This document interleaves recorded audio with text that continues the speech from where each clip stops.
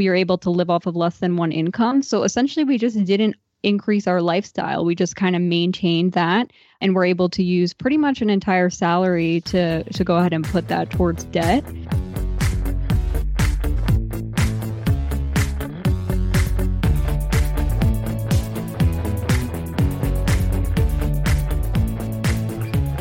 Welcome to the Fi Show, where you get a behind-the-scenes look into financial independence. Here's your host, Cody and Justin. Hello and welcome back to another episode of the Fi Show, but I cannot be rocking this thing solo, so let's check in with the co-host, Justin. What's up, man? Well, I spent this past weekend and Valentine's Day up in the middle of nowhere in Vermont in a yurt. If you don't know what a yurt is, it's basically a fancy tent. It did get down to -11, so it was a little extreme, but we had a wood fire heater. And this place was pretty cool. It also had what they call a cowboy hot tub. You can imagine this is essentially like getting cooked in a cauldron. It's just a cast iron bathtub that's up off the ground that you light a fire underneath to get the water warm. And then there was also, though, a really cool sauna as well that was wood heated that the Airbnb host got set up for us. It got up like crazy hot, and he fixed us mint tea and everything. So it was a really cool experience. I did almost die a couple times trying to get there in my car, but that's enough on that. How about you, Cody? Yeah, so this past weekend was actually my birthday, turned big old 24. Had a fun Valentine's Day with the girlfriend. We went out to eat, got to see a bunch of friends, went out to a couple bars. The next day, I hung out with family because coincidentally, all of my family's birthdays are in February. So we did like this big joint birthday party. And yeah, it was just a lot of fun, man, recovering from the weekend, back to the grind. But before we start talking about our special guest today, let's hear a quick word from our sponsors. Have you ever told yourself, this is the year that I'm going to save a bunch of money, and somehow that year is over and you have not saved even close to as much money as you'd wanted? What if this whole process could be automated? Our partner, Empower, that's EMPOWER, has created an awesome mobile app that makes it super easy to automate your savings. Whether it's saving up for your next vacation, or saving up for your next rental property, or saving up for that concert next summer, this autosave feature can help you get there. Just set your weekly savings target and let Empower do the rest of the work. That's right, Cody. And don't forget about the other awesome feature of Empower, where you can send simple text messages to Empower's human coaches and get personalized recommendations in return. So if you have a savings goal this year, you've got to check out the Empower app. Download Empower, that's EMPOWER, in the App Store or Play Store. I did, and over 650,000 other people have too. And as a special bonus to our listeners, you can get $5 if you use the offer code FISHOW, as well as meet your savings goal. So visit empower.me/FISHOW for more details. And now what you guys all came here for, our guest today, Rebecca. She's got a really cool story. Her and her husband were both former military, but her husband did come into the relationship with $180,000 worth of debt. They paid down all of that student debt in 2 years. They're 5 years away from FI, and she's huge on tracking her expenses. But not to give away the whole episode, take it away, Rebecca. Definitely after I graduated college and first started making my own money, I would say I was by no means an expert, but I had heard about a Roth IRA and I was like, that sounds pretty important. Let me invest in one of those. But I would say the point that really got me serious about it was when my husband and I decided to combine our finances, and he had $180,000 of student loan debt. So, that is a little overwhelming to start out a marriage with that. So, we came together. It took me a little bit to be okay with combining finances, but ultimately we decided, we're trying to build a life together. So we made up a plan to pay them off, and we were able to get them done. There was $160,000 left when we started paying them down aggressively, and we knocked that out in less than 2 years. Wow, that's a pretty impressive pay down rate. To be able to pull that together, especially as newlyweds, I mean, I'm sure there's always a lot of stress that's going to happen as you first get married. But I'm curious, so your husband came in with $180,000 worth of debt, but it sounds like you didn't come in with any debt. How was that able to happen? Yeah, that's right. So I was able to go to college on a full scholarship. I joined the Air Force, and when I was in high school, I applied to an ROTC scholarship and ended up getting a full ride. So that was pretty awesome. I was able to graduate with no student loan debt. I did take out a small car loan, $10,000 when I graduated, and that I was able to knock out in about a year and a half. But yeah, so joining the military, having them pay for school was an awesome option. So highly recommend if people are thinking about joining the military to look at some scholarship options there. And fun fact for those listening, that's the same kind of scholarship deal that I used to get my college paid for. And me and Rebecca actually served in the same area of Colorado during the same time, even though we had never met each other. And so, Rebecca, what did you study in college? And then what did you go on to do in the Air Force? Yeah, so my undergrad was in mathematics. I went to Rensselaer Polytechnic Institute, got my bachelor's in math, and then the Air Force sent me to get my master's, which was an awesome deal. My first assignment was to go to school and get paid full time, the same as any other lieutenant. So that was a really good deal. So I got my master's in operations research, which is just kind of a subset of math. And then I went on to do testing of space systems. So I did that for about 3 years. So satellites and things like that. And then I got out about 2 years ago, and I've been working as a contractor supporting the Air Force. So similar work that I've continued on to do. So you're sitting there after you've graduated from college. You have no debt thanks to the Air Force. Your husband's sitting there with this, $180,000 worth of debt. It's $163 when you get serious about it.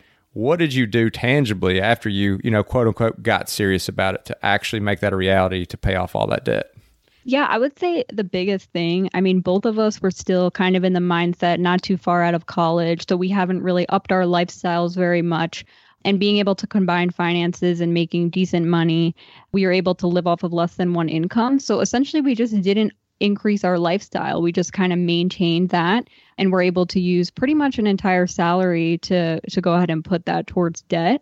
And we actually were pretty content with our lifestyles. We didn't feel like we were depriving ourselves. We were still able to enjoy. But tracking our spending, that was critical.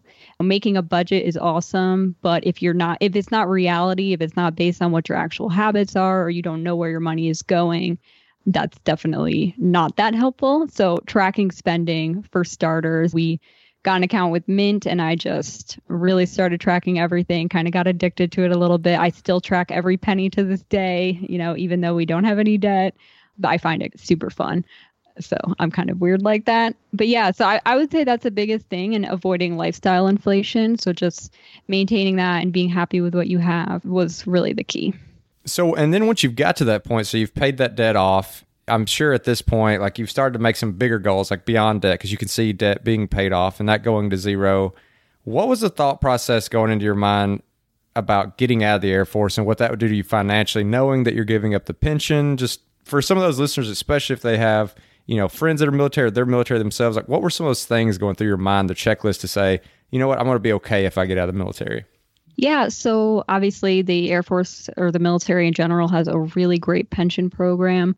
But for us, it wasn't as much about the money. It was more about the lifestyle we wanted to have. And we spent a lot of time apart. About 2.5 years we were separated in the military. So that was one of our main reasons. And we kind of decided, my husband was also in the Air Force. I don't know if I mentioned that. But we kind of decided that both of us were going to get out, or both of us were going to stay in, just because, logistically trying to be a family and always being separated is not really ideal. So my husband made the first step. He got out of the Air Force about a year before me. And then, doing a ton of research. I would say just before I got out of the Air Force is when we really started getting into fire. And my husband is actually the one who discovered it. I had never heard of it. And I was like, oh, wow, this seems like a really great idea. And just doing research about all the different retirement accounts out there and just crunching those numbers and saying, okay, we can definitely make this work without a pension. And 20 years is a really long time to give up your life for a military career. We definitely could have done it, but, who knows where you end up in those 20 years. And we've been very happy so far with our decision to get out. And, if you're thinking about getting out of, if you're in the military, or you're working towards a pension in general, I would say, have a plan in place and do your research and learn about those other options out there for retirement, because we're on track to be able to retire before we would have been able to had we stayed in the military, which is a really awesome feeling. I was just about to ask, since you've quit, I know you mentioned that you've been contracting basically in the same exact role without the military benefits. Is your husband still working in a similar type role? No, he's actually not. He works for our local utility company right here in our city. And he's a civil engineer, and he reviews a bunch of plans for all the new development coming into our city. So a really cool job as well. But he completely separated from that type of job. So the second part of that question is, did your income take a massive hit, and are you still able to maintain a pretty solid savings rate? Yeah, so I would say my husband took a slight hit when he got out, especially when you take into account taxes and whatnot, because there's a lot of benefits of being in the military. I actually saw a pay increase, which was really nice. My company offers very generous matching into my retirement account. So if you take all those things into account, I think we came out ahead. But ultimately, having those two incomes gave us a very stable foundation to be able to kind of go into it, because I didn't know I was going to get a pay raise when I initially decided to get out. It just happened to work out that way. And it's been really great. But we definitely didn't know that going into it. But yeah, like I said, having those two incomes really makes it feasible. And one thing I also just wanted us to chat about before we got too far was if you could shine some light on maybe the decision process that your husband went through when going through college. Because I think most people would think, hey, if you're going to the Air Force, like they're paying for your college, which I know me and you, Rebecca, we know that's not necessarily true. So do you know what was going through his mind when he thought about going to this college that was going to end up costing $180,000? Like what was, I'm trying to think of I don't want to sound like I'm beating anybody up. No, yeah, I totally understand where you're coming from with that question. So he definitely did not go into college thinking he was going to pay $180,000 for this bachelor's degree. We both went to a very expensive private university. He was on track to be on scholarship. And, some things fell through. Sometimes with the Air Force, they give out scholarships for very specific degree programs.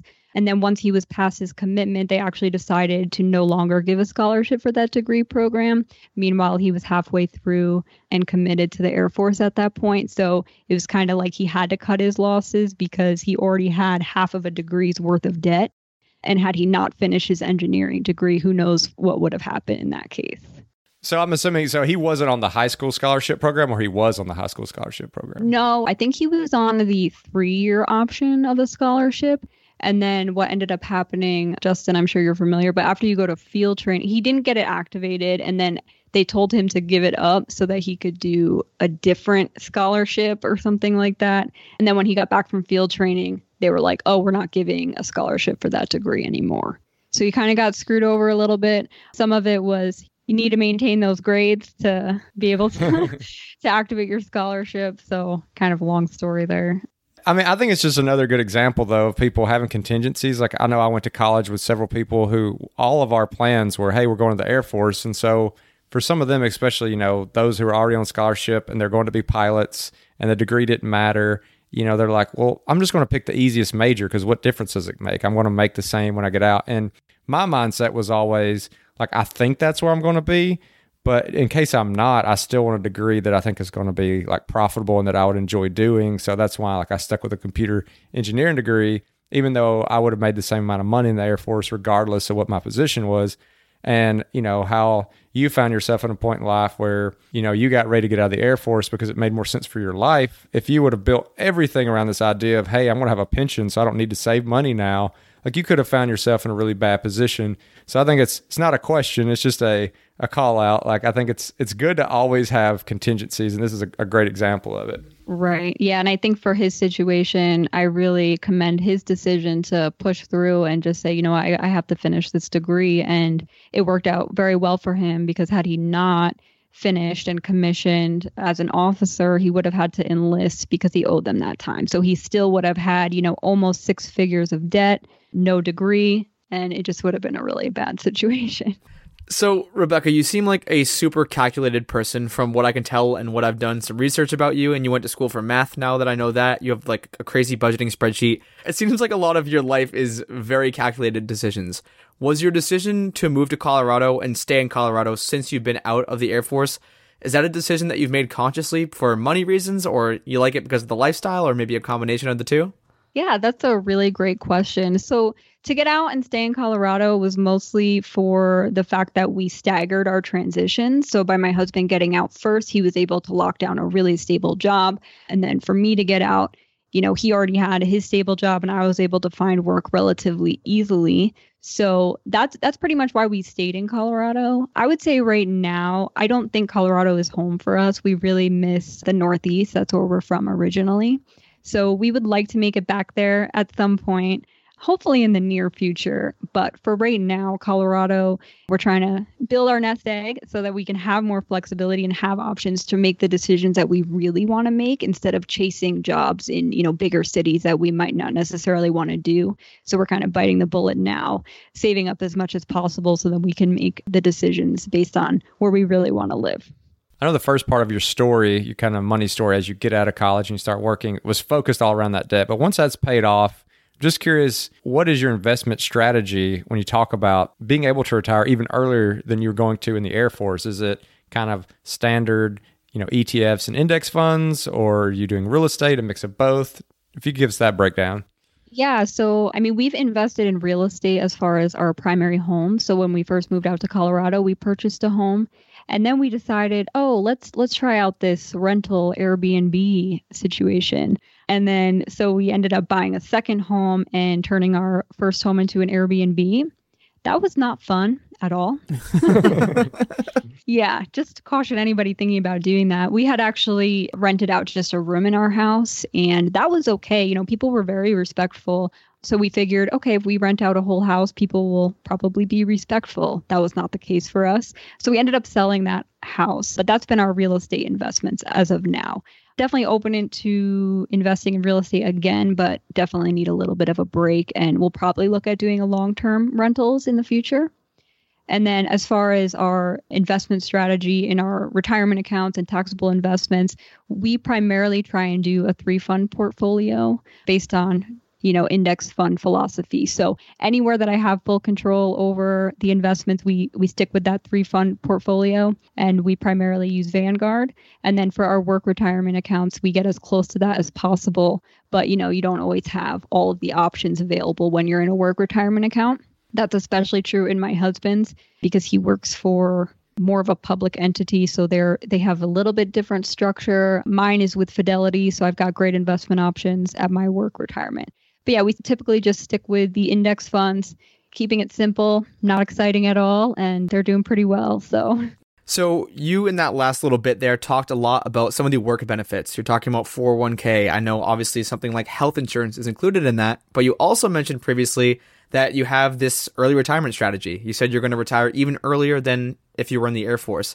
So do you have a date set? Do you have a number goal set? And how close are you guys? And is there some kind of exit strategy there?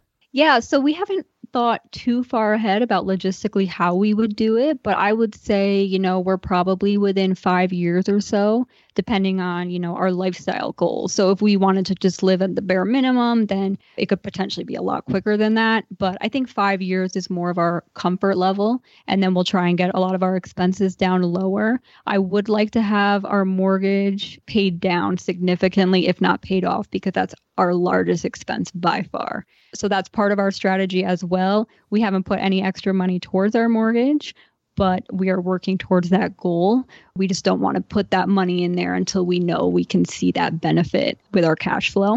So we don't really have a plan yet as far as health insurance and the match and whatnot. My company is really great, and they actually give a lot of options for working part-time. So I think I don't see us quitting our jobs completely. I think maybe we would go part-time to keep some of those benefits. And that's something that we definitely would need to research more as far as the medical and the really generous match we're getting. But if we can get our nest egg to a point where we could just let it sit there and grow, we're kind of open to the idea of, okay, let's just make enough money that we can live off of, and then we can let our nest egg continue to grow for when we really need it. So that's our strategy right now. I don't see us completely quitting working altogether because I think we'd be kind of bored. And I personally really like my job a lot. So it's really not about leaving the workforce. It's more about having flexibility and having options to do what you want in your life. And while you're on this journey between where you are now and whenever that retirement date comes, or, as you start to cut back work and start to increase kind of time to do whatever you want to do, there's all these different accounts you're trying to manage. And, things are maybe a little more complicated when you get married. And I know you have an article about combining your finances as a married couple.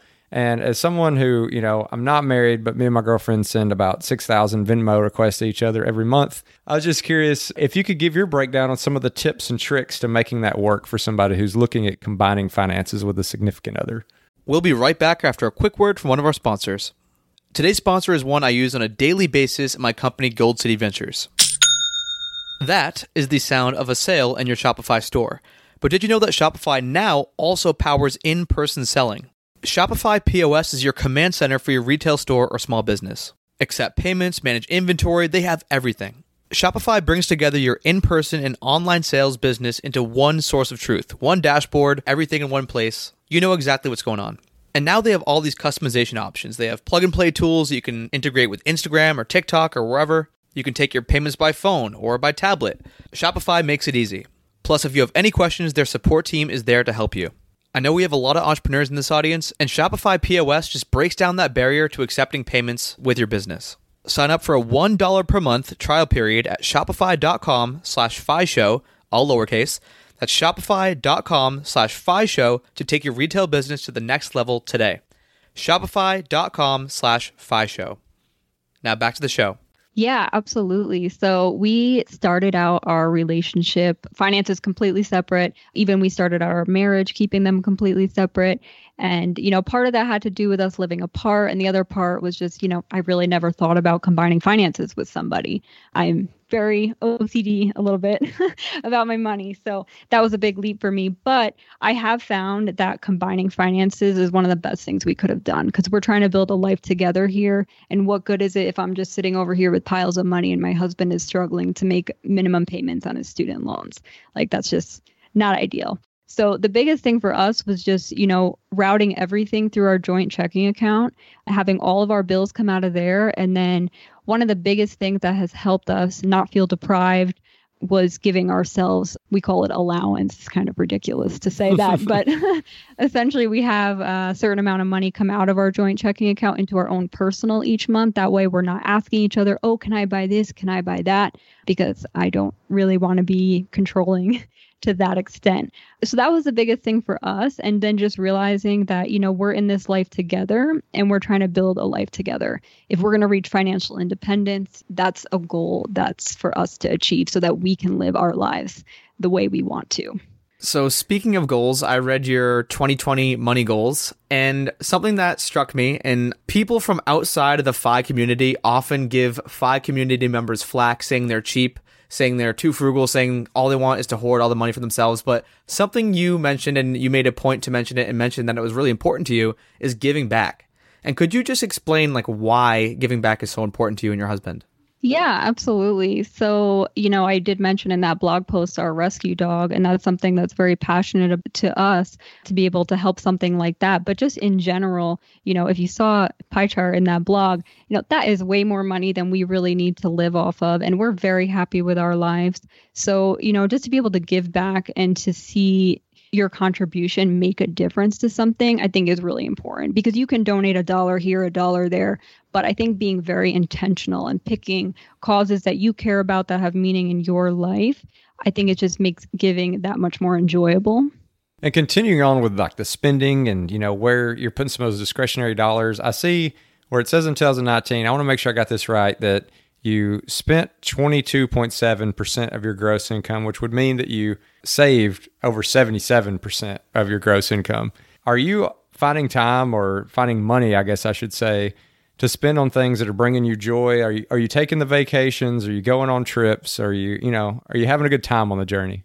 Yeah, absolutely. And my husband he definitely gets credit for this one because he loves to travel and he always wants to go on vacations. And we're a really good balance for each other, because I think I could get really sucked into and just looking at the numbers and just want to save. So I think being able to enjoy the journey, what's the point in saving all of this money if you're not happy? If it's going to take us an extra year or two so we can go on a trip once a year, then I think it's worth it. Okay, so a common question or a kind of a debate is budgeting versus tracking your spending. And eventually they both lead to the same exact point, but I'd love if you could talk from your experience what camp you're in and then what you recommend, because where I'm generating this question from is the best budgeting method for people who hate budgeting. There's a post that I read yesterday on your blog, and so I'd love if you could just articulate your philosophy around budgeting. Yeah, definitely. I would say if you're going to do one or the other, definitely tracking your spending. I think knowing where your money is going is really eye-opening to see, oh, maybe I don't want to be spending that much on eating out every month and things like that.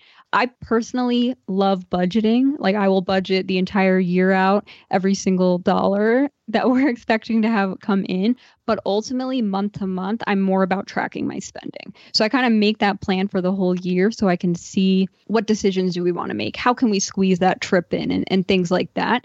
But ultimately, I just track my spending and then I fill out the spreadsheet with what my actual spending is. And then I make my future budgets based off of that.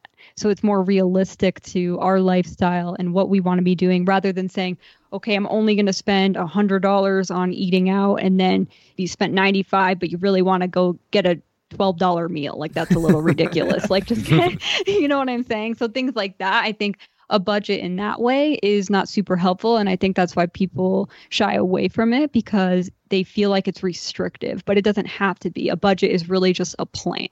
Yeah, and just to add on to what Rebecca's saying, I completely agree that you want to call it a budget. I mean, I definitely do more of the tracking side of the house. It's more about, knowing where you are so that you can project the future than it is about like setting the stake in the ground and saying like, I will not spend more than this in this one category. If you have problems with that restrictive feeling, if that's what you hate about a budget, then I could get that. I mean, I'm definitely much more in the, hey, if I've got all this data, look how much more comfortable I feel about pulling that trigger when I get ready to retire. Look how much better I can make these projections if I do want to make a realistic budget for the next year. Like, to me, just figuring out where you're starting is so much more important than like setting these arbitrary number deadlines on yourself that you may or may not can meet. So totally agree with you. Yeah, absolutely. And I would say, one of the biggest contributors to us getting out of debt was tracking our spending, not budgeting. It was just knowing where our money was going to help us make more of an intentional plan for our money and then squeezing every single dollar that was left and putting it directly to our loans and not letting money just sit in your checking account because you have no idea how much money came in and how much money went out. We were able to really squeeze out every single dollar by actually doing that tracking. And for people who are like, you know what, okay, this is what I want to do. I want to track spending my money. I can see that this is important, but they're having trouble whether they want to go with something that's free and automated like Mint, maybe something that's kind of automated but a little more intense like you need a budget, or maybe they're thinking about, I'm just going to use a spreadsheet, do it full old school manual. What are some of the pros and cons or advice you have on that?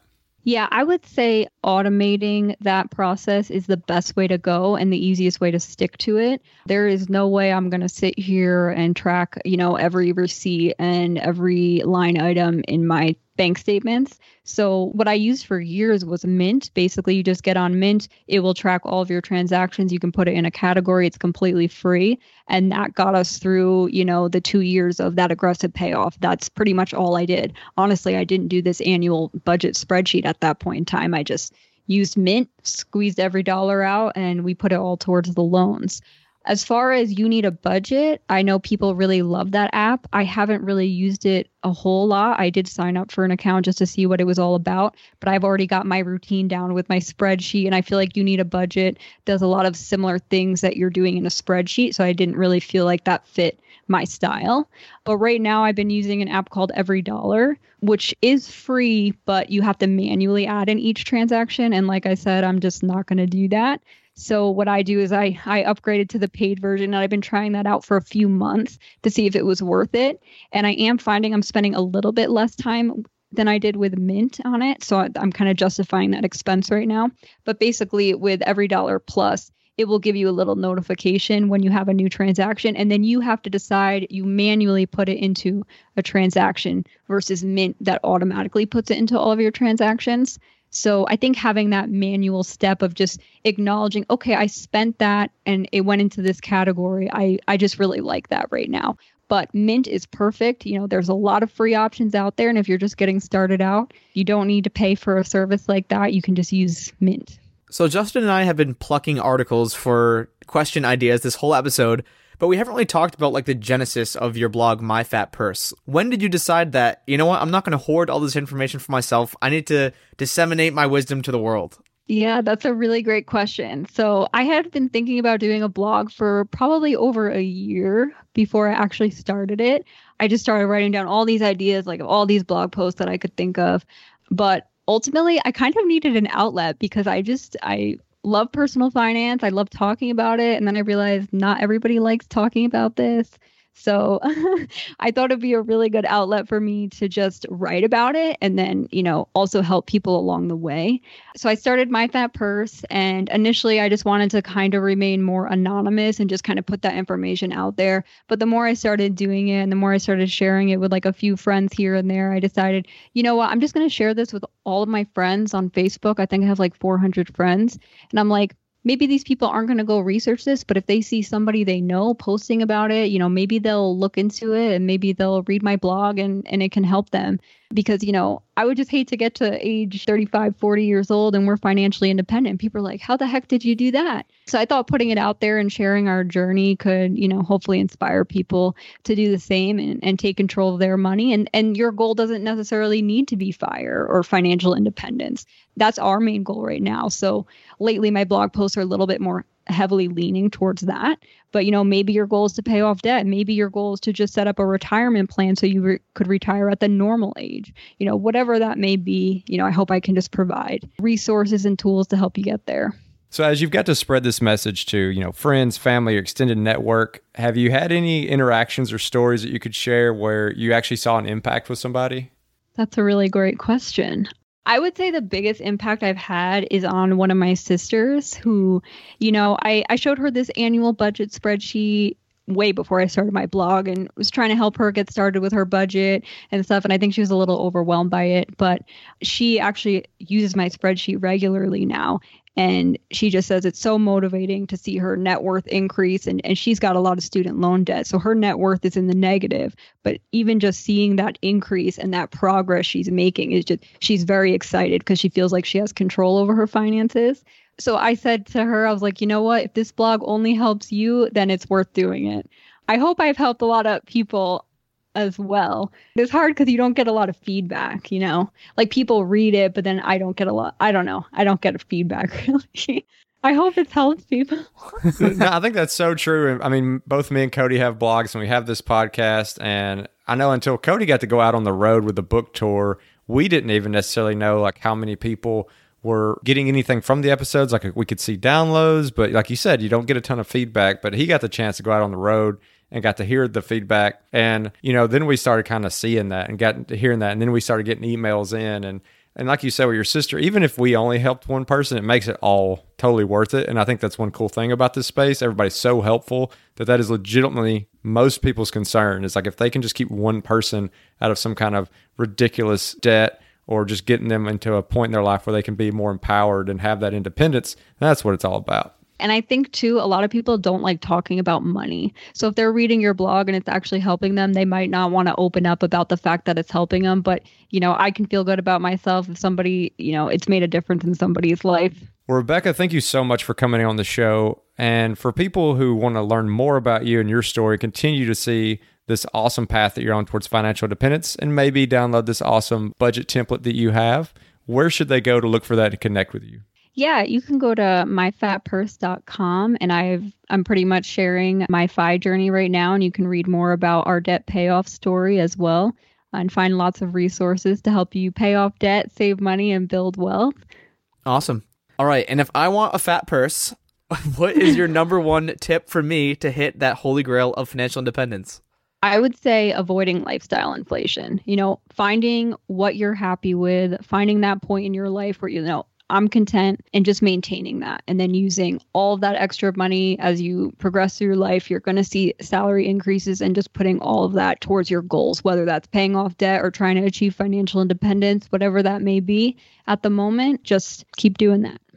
All right, Rebecca, now comes the third question, which is the wild card question. It's a question that, as you could tell, me and Cody weren't sure who was going to ask you, nor what the question was going to be. So you ready? Yep. All righty. You've been living in Colorado for a while. I used to live there, and I know that Colorado is kind of like the mecca for craft breweries. What's your favorite brewery? I would say Bristol Brewing. We love it. Laughing Lab. That's where it's at. But there's so many to choose from. And my husband's definitely more the beer person, but I definitely enjoy a good Laughing Lab from Bristol.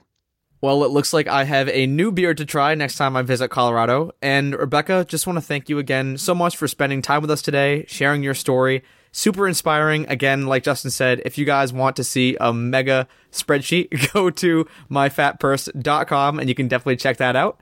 And Rebecca, yeah, thanks again so much for coming on. Yeah, thanks for having me. I really appreciate you letting me share my story. I really enjoyed this episode, Cody. Another fun one with a military flair. What'd you think about it? Yeah, I really enjoyed this episode too. And I think this is one, Justin, actually recently when we were putting together our slide deck for a presentation we did at Camp Fi, and we were trying to point to a guest that had a story that wasn't some crazy side hustle or some real estate mogul, someone who just had a traditional job and they saved up a bunch of money and they're hitting financial independence that way. And I think this story hits that nail on the head. And it's a super relatable story for people who might have similar jobs, who maybe came into a relationship with a bunch of debt. And Rebecca showed that even despite the fact that her and her husband had $180,000 of combined debt, paid it off in 2 years, and now they're 5 years away from FI. So I really hope a lot of listeners today can pull some inspiration and motivation from this story. Another thing I thought was relatable about the episode is that one person is coming into the relationship with a large amount of debt and the other person is not, yet they're trying to think through how that's going to work as a marriage and putting their finances together and acting like it is both of their debt, hitting it together. Because I think maybe sometimes there are people out there who are trying to understand how to tackle it as a relationship, whether it be only one person is really into the idea of financial independence, or one person makes a lot more money than the other, or one person is handling the debt. And so Rebecca and her husband decided to tackle this thing together. And I know she has some posts out there on her website as well about how they combine their finances. One thing I really liked that we talked about, and I know you and I, Justin, are both not big into budgeting, but tracking expenses is so important. And something that we mentioned in the episode was like, you can't even start to begin to think about a budget if you don't know how much you're spending in each category. Like you could say, sure, I only want to spend $150 this month on groceries. But if you're spending $800 on groceries, that's going to be a really tough mark to hit. So once you start tracking those expenses and actually understanding like how much you spend in each of these categories, then it becomes a lot easier if you do choose to go the budget route. Absolutely. I mean, she said it was the number one reason that they were able to pay off their debt so fast. And if I ever work with somebody or trying to help them with their finances, like coaching wise, that's the first thing that we're going to do is like get a baseline.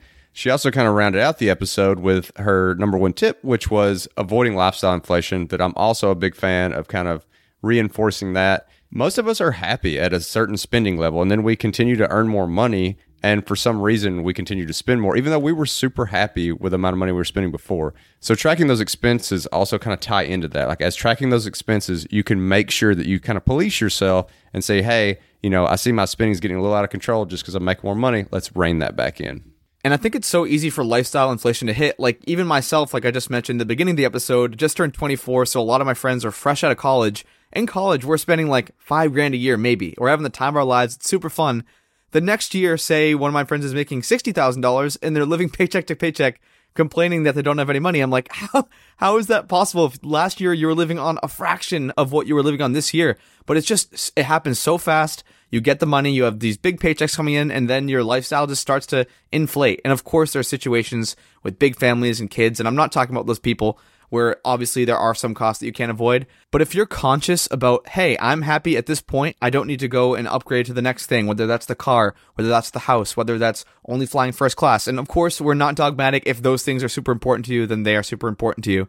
But lifestyle inflation can really crush financial goals. And that was definitely one of the biggest levers that Rebecca pulled in order to pay down that debt and move after financial independence as fast as she is. And now it's time for the call to action.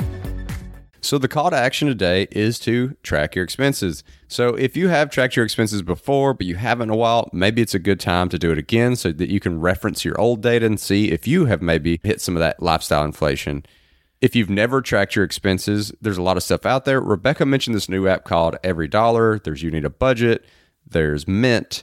There's things in Personal Capital. I'm a big fan of an Excel spreadsheet, but just get out there and get an idea of what it is you're spending, because there may be some things like subscriptions or reoccurring expenses that you've lost track of. So just go out there and reevaluate your spending. And if you enjoyed this episode and you want to go read the detailed show notes, maybe you want to hit up Rebecca or check out her budgeting template, you can do so at thefishow.com/Rebecca. And as always, if you want to check out our Facebook group page, you can do so at thefishow.com/community. And we always appreciate those 5-star reviews. They help us get great guests like we had today. And if you're interested in supporting The Fi Show, you can do so by checking out some of our partners over at the resources page, which can be found at thefishow.com/resources. And thanks for listening.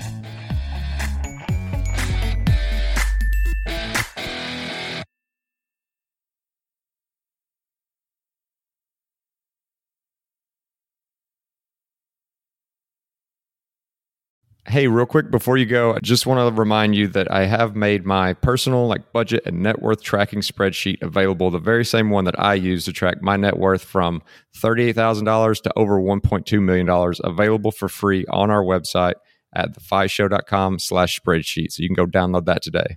That's thefishow.com/spreadsheet.